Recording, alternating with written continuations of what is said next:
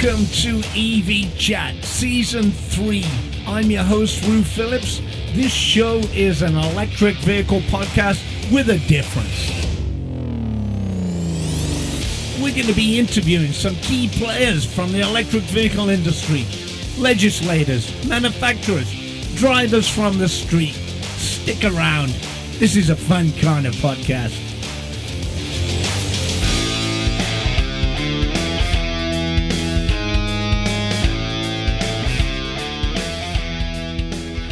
Yes, welcome back to EV Chat Season 3. Can you believe that? I'm your host, Rue Phillips, and we're going to kick off the season with Brendan Keegan, CEO of Merchants Fleet, the fastest growing fleet technology company in North America. In 2022, Merchants Fleet announced a significant fleet electrification initiative featuring partnerships with major car and EVSE companies, all with the goal of helping clients transition to EV fleets. Additionally, last year, Merchants Fleet announced sponsorship of McLaren's Extreme E all-electric racing team. Yes, you heard right, McLaren, which you know we're all going to ask questions about.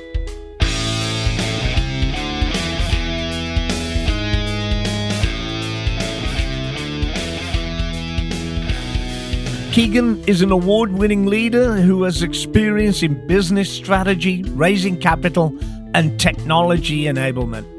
Brendan serves as a member of the board for Revolution Armor and Express, IT Logistics, and serves as a chair of the compensation committee for both companies. He received his bachelor's degree from RPI, MBA from George Washington University, and executive certificates from Harvard, Columbia, UPenn, MIT, and U Chicago. That's some pedigree right there. We want to welcome aboard today's episode, Brendan Keegan. Welcome aboard, Brendan.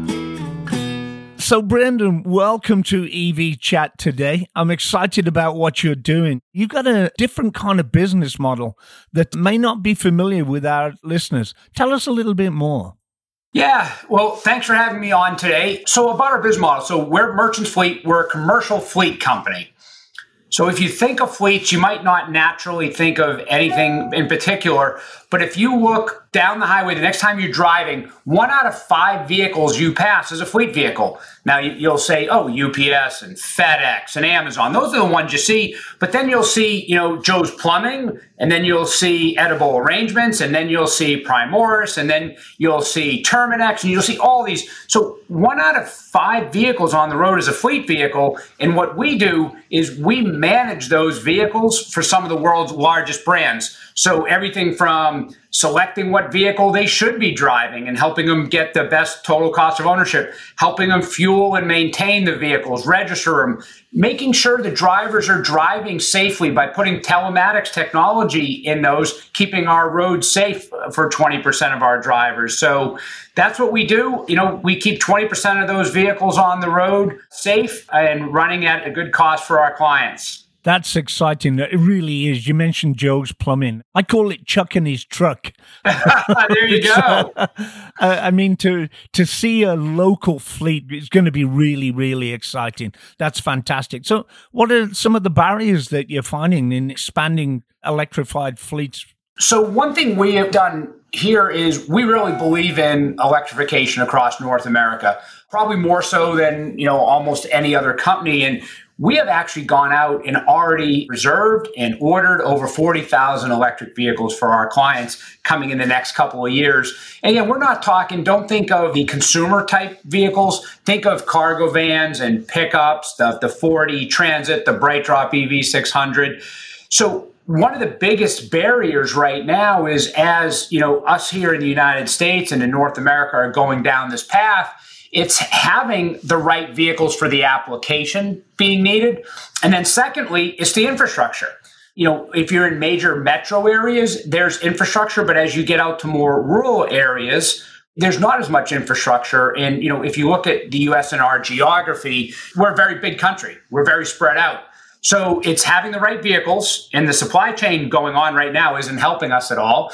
And then having the infrastructure, and there's always a debate, which comes first? And my answer to the debate is they both come together, because you can't have one without the other. If you don't have the vehicles, then someone's losing money on the infrastructure. And if you have the vehicles but not the infrastructure, then you can't be charging them. So, the barriers right now are getting vehicle availability. Oftentimes up front, the vehicle costs a little bit more to acquire the initial vehicle. It then costs less to drive the vehicle on an ongoing basis. And then having the infrastructure in place for all the applications, if you're a last mile delivery company or you're that plumbing company that's driving locally.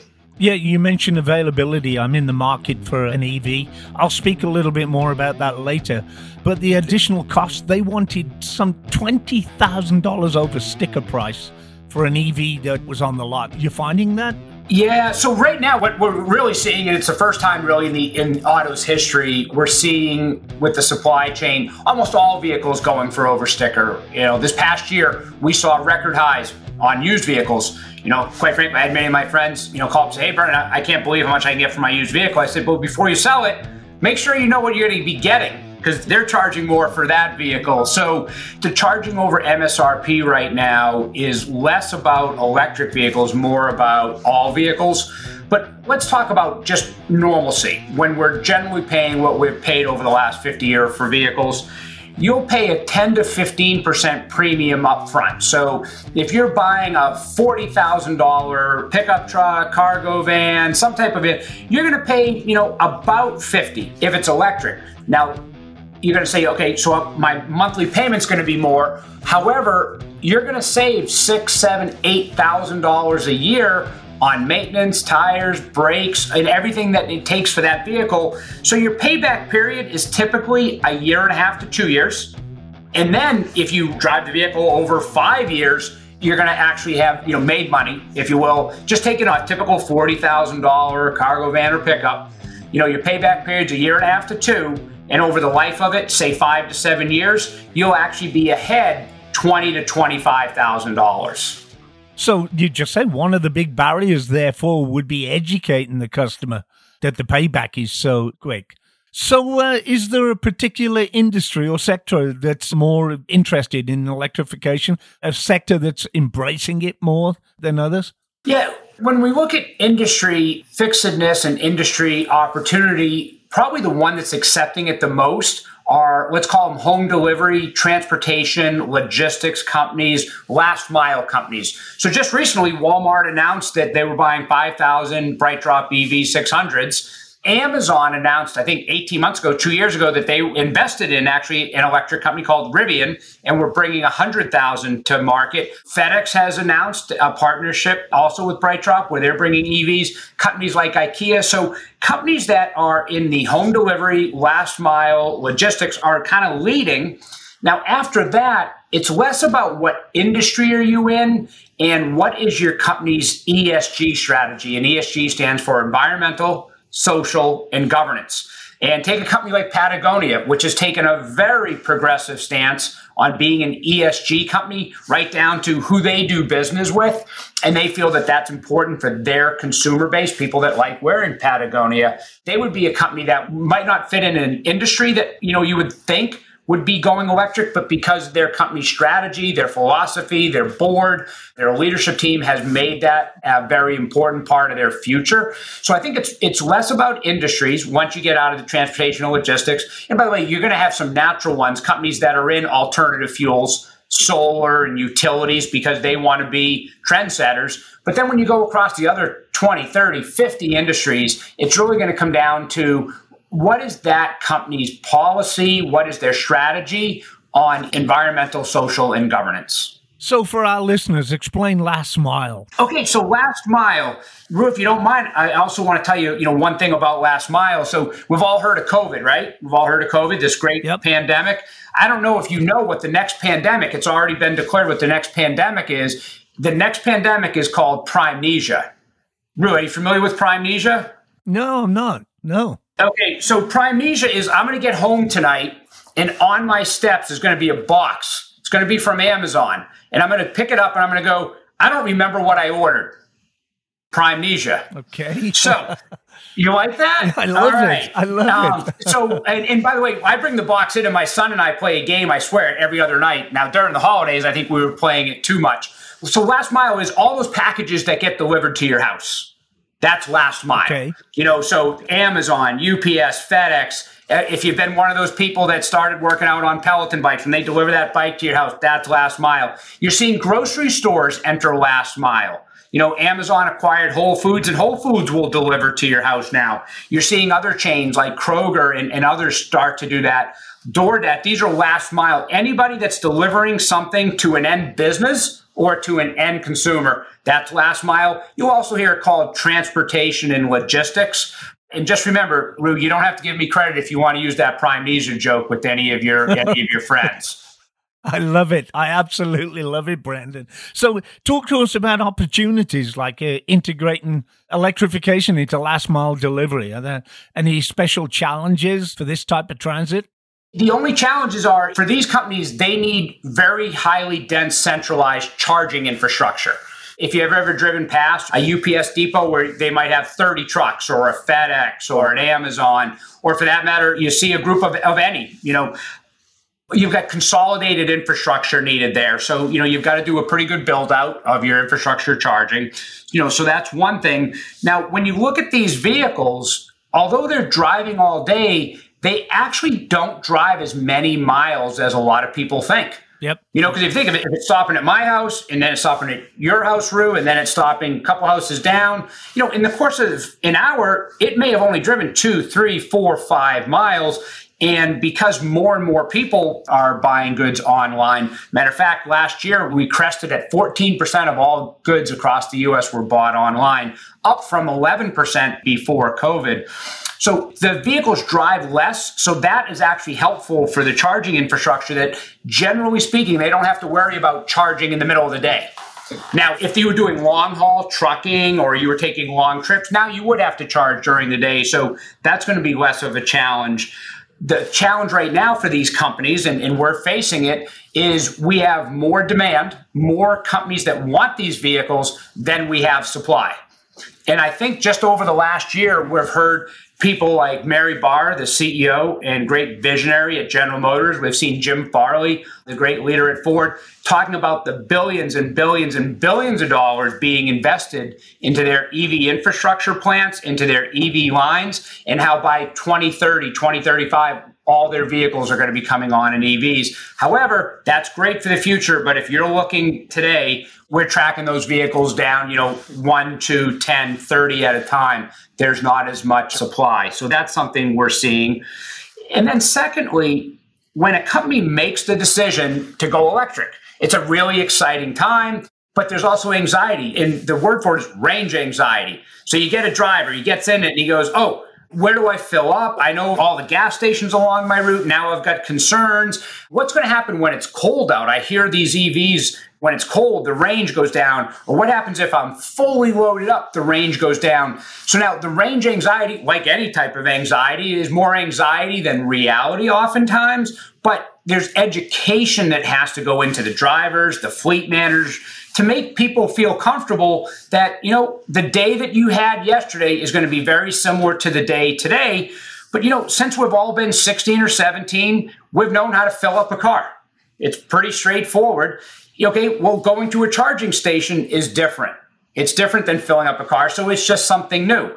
And then when you're on the road right now, each charging station has a different application that you use. So, there's just going to be some nuances. And by the way, some people are going to embrace it, and some people are going to say, I want my old ICE vehicle back, internal combustion engine, and I just want to go to a regular gas station. Why do I have to search this out? So you got to get education. And quite frankly, we also have to be patient with people and help them understand the role that they play and kind of building a better planet for our kids and grandkids by bringing electrification to market so we can have a better ESG strategy as a world. That's interesting. I would have thought fleets had a finite distance and, they wouldn't have been so worried about range anxiety. So you're still having to educate your customers on range anxiety?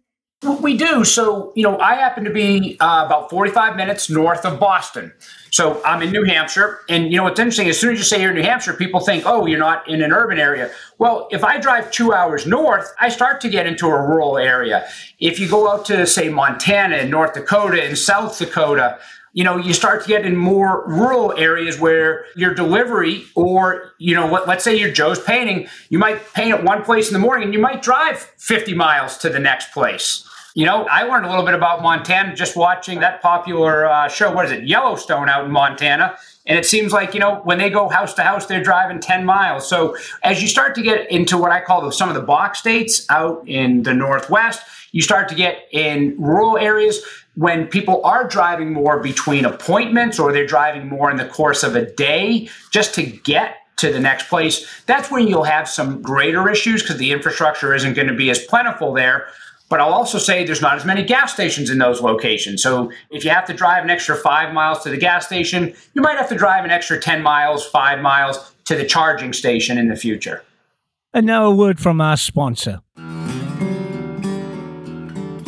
Today's episode is brought to you by Fluke Corporation, the world leader and manufacturer of electrical test and measurement equipment. Fluke keeps your world up and running. With so many diverse types of EV chargers out there and so much voltage behind them, it's more important than ever to have the right tool to safely diagnose, troubleshoot, and ensure your electric vehicle supply equipment is working properly after the repair or service. When it comes to safety and lives on the line, there's simply no room for error. Fluke's instruments are designed and tested to get the job done efficiently, with ease, and to get your workforce home to their families at the end of each workday. You can rely on Fluke to keep you and your workforce safe from harm. After all, you can't put a price on your safety. To learn more about Fluke's premium products and suite of EV tools, visit fluke.com. That's FLUKE.com. Fluke.com. Now let's get back to Rocket. So let's talk about legislation, state and fed incentives. Like here in California, the governor just announced $62 billion incentive just towards electrification and EVs. Where do you see the infrastructure bill aiding in an expanding merchants fleet business model and electric vehicle arm? So there's two great components, and this is a really important point. If you look at countries in Europe that have been very successful, so I don't know if you watched last year's Super Bowl. Now, I did, but not as closely. It was one of the first ones in the last 20 years that the Patriots haven't been in, huh? But that's another story. But when you watch the Super Bowl, you saw Will Ferrell with General Motors kind of making fun of, how Norway was so far in front of the U.S. Well, what's interesting about that is Norway has done a great job, as many other European countries, at giving incentives to buy these vehicles, giving incentives, and the government has actually put in a lot of the infrastructure, given incentive to companies to put in the infrastructure. Now, I'll tell you, in Europe, they've gone as far as giving now disincentives for driving ICE vehicles. So this incentives is very, very important because you might have a business that says, absolutely, we want to go EV, but we're going to have to put 20 chargers in, and we don't have all that capital. Well, by the way, our company can help you with that with the funding. We'll put it in and make it easy for you. But importantly, if they can get incentives, so let's say the vehicle that I talked about earlier, ICE vehicle was 40 and the electric vehicle was 50. Well, maybe someone that's going, I don't want to spend 10 grand out of pocket up front. Well, as the government comes in and says, well, why don't we give you on commercial vehicles a tax credit to help get you there? Or what if we give you infrastructure credit if you put in public charging stations or charging stations in your facilities? Or what if we start giving incentives to people to put charging stations in their homes? So the government plays a very large role, and it's one of the reasons why in Europe they have been ahead of us. Now, in some cases, they've really needed to because they don't rely on oil and gas as much as we do in the U.S. Also, in some of their areas, their country's demographics just lend itself, or geography lend itself a little easier to EV. So the government going to play a very, very large role. We saw when President Biden came into office, he immediately said that he was going to take the entire U.S. fleet of all vehicles and make them electric. what's great about that isn't the number of vehicles he's going to make electric. It's the infrastructure that's going to be needed to support that. So government plays a big role, and really looking forward to our government here in the U.S. over the next 4, 5, 6 years continuing to expand their role. And we've seen that with the infrastructure bill. So I want to talk real briefly about the EV experience to the public. It used to be you had to be a tree hugger and a save the world kind of person in order to drive an electric car. Rentals. Are you doing anything on EV rentals, Brendan? Yeah, recently Hertz announced that they were purchasing 100,000 Teslas. Wow. Now, one thing we do at our company is we actually, have a rental and short-term capability. And, we talk to our clients about, option for adoption. Kind of got a nice ring to it, huh? It does? Yeah. I can't claim coming up with that, Rue. The Primesia I can claim is mine. Option for adoption is not mine. But what we do there is, instead of somebody having to go out and say, buy 100 EV cargo vans or pickups or any light duty or anything they want, we'll actually say, let's put you in this for 6 months. And then you can pull the data. You can see how you liked it. So, that's what we do. But there's another really interesting thing. A lot of people think that electric vehicles are underpowered. It can't be as powerful as my horsepower. And by the way, in the US and in America, we like our horsepower. People like their engines.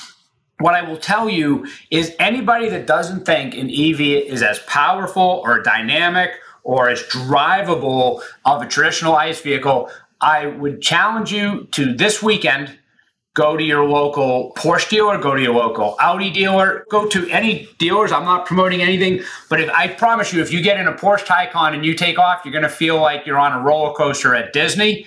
I know personally, I drive an Audi e-tron, and that thing is about as fast as anything, very, very powerful. And quite frankly, I use cruise control right now more than I ever have, because that sucker, not making any noise, just cruises. Next thing you look down and you're going a little faster than you think you are. So it's something that I really push people. And one reason we at our company actually keep a fleet of nice vehicles for when clients come in and when prospects come in and when our financial sponsors come in, and they all say the same thing. They go, I didn't realize how powerful these are. I didn't realize how drivable they are. And quite frankly, once you get hooked on it, they're actually nicer. You talk about horsepower. In a little minute, we're going to talk about the Formula E. But first off, I'm in the market for an electric vehicle. And absolutely what you were saying is people that don't think that these cars are performance cars, go and test the Porsche Taycan or the Mercedes ESQ. Have you heard about that one, Brendan? We have one in our fleet here. It's very popular, and I try not to use my title as a trump card, so I have not had a chance to drive it yet. But I see it. I see it in our parking lot. But someday when it's not reserved for somebody else, I'll get a chance to drive that one. By the way, do you know another popular one that a lot of people enjoy driving is a Polestar. We've got a Polestar out there. People really have enjoyed driving that. So again, go back to horsepower, the McLaren. Oh my goodness. So I was in the market, like I say, for a new car, and I test drove the McLaren. The only reason I didn't like it, I couldn't get in and out of it. So we formed a partnership, with McLaren in that there's this new race series, and, we're a very progressive ESG oriented company. And there's this new race series out called Extreme E. They do 4 to 6 races a year. And they call it Extreme E because, first of all, it's an electric vehicle.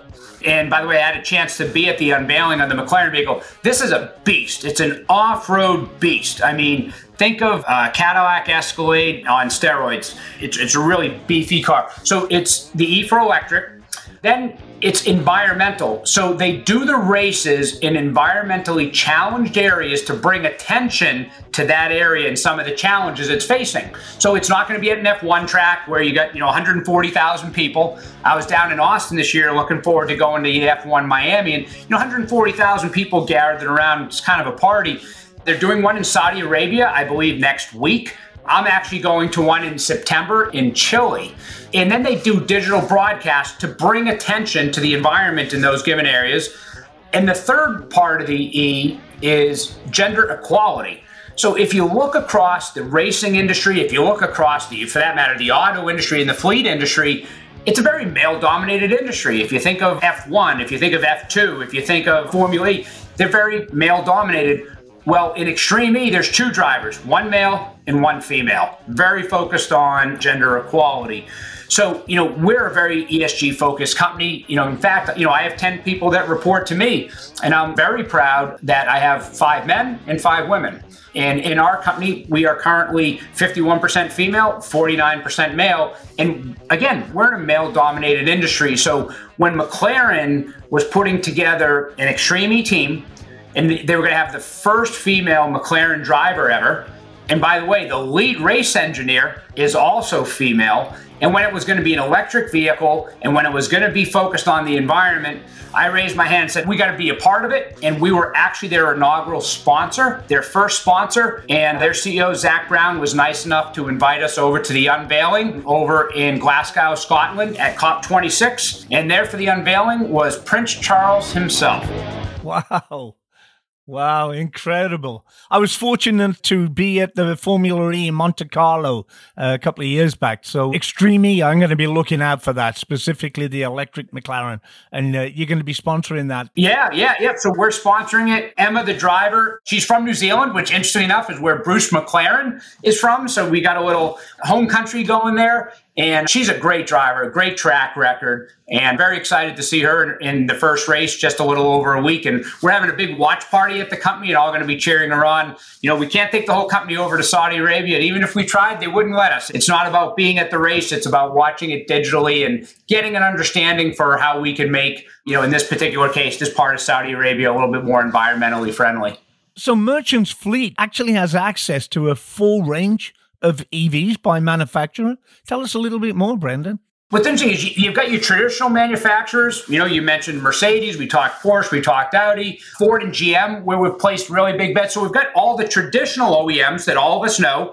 And then we've got all these new OEMs. And by the way, OEM stands for Original Equipment Manufacturer, so the manufacturers. And then we've got all these startups. We've got Rivian, we've got Canoo, we have Elms, ELMS, we have XOS. We have all these new brands coming to market. And matter of fact, General Motors' brand for their vans is BrightDrop. They decided to have a new brand. So it's real interesting. Before electrification, if you think of the newest OEM before that, well, it's not a good story. It was DeLorean. And, I think we all know he wasn't dealing in just vehicles. And if you know that story. But we haven't really had new OEMs come to market in a number of years. Well, this electrification, we're having all sorts of new OEMs. Lordstown is another. Geez, there's so many. And we're really excited because it's just going to make our jobs easier at getting vehicles. It's also going to give you and end consumers and our fleet clients more opportunities for different vehicles and different applications. There's a word being used in electrification for commercial vehicles. A lot of them are purposeful built, meaning they're built for certain applications. So there's going to be more change in the next 5 years, Rue, in the auto industry than there's been in the last 50 years. Never been a better time to be either sitting on the sideline as a spectator and watching it happen or jumping right in and participating and being a part of it. So let's talk about reliability, serviceability, and operability of the public charging network. Now, I know with fleets, the chargers are more static. They don't get battered as much per se. I could be wrong on that.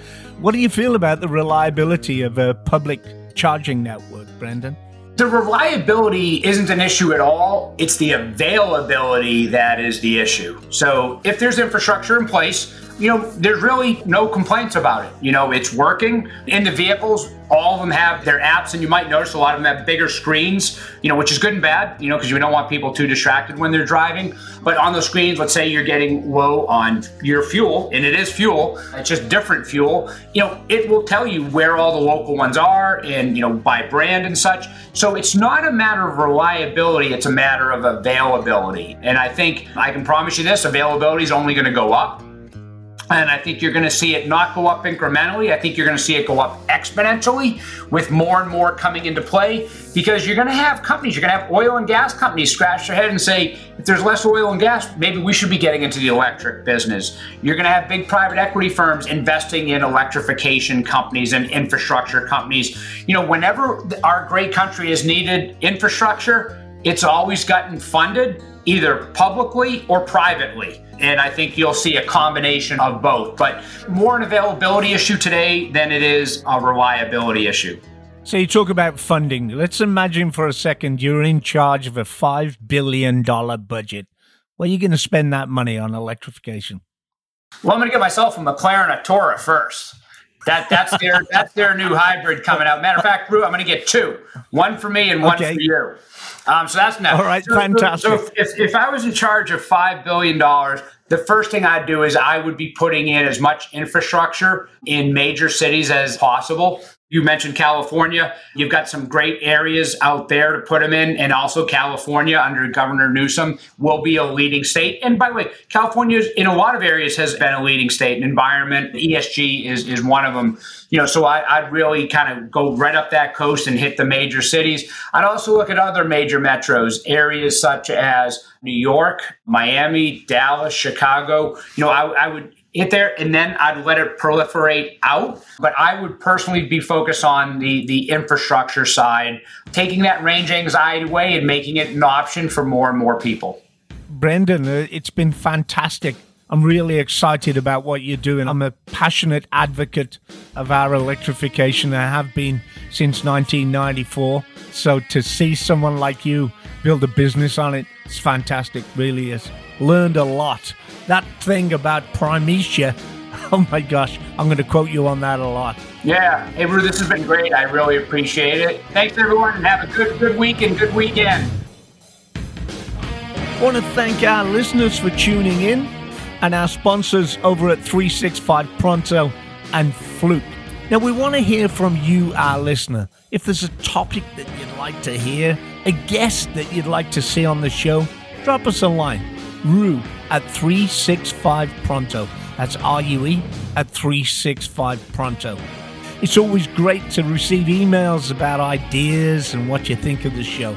More information on the show can be found on the show notes. Be sure to subscribe to us wherever you get your podcast so you never miss an episode. And if you like this episode, share it with your friends. Consider leaving us a rating. This helps us reach even more current and future EV enthusiasts. I want to thank you for listening.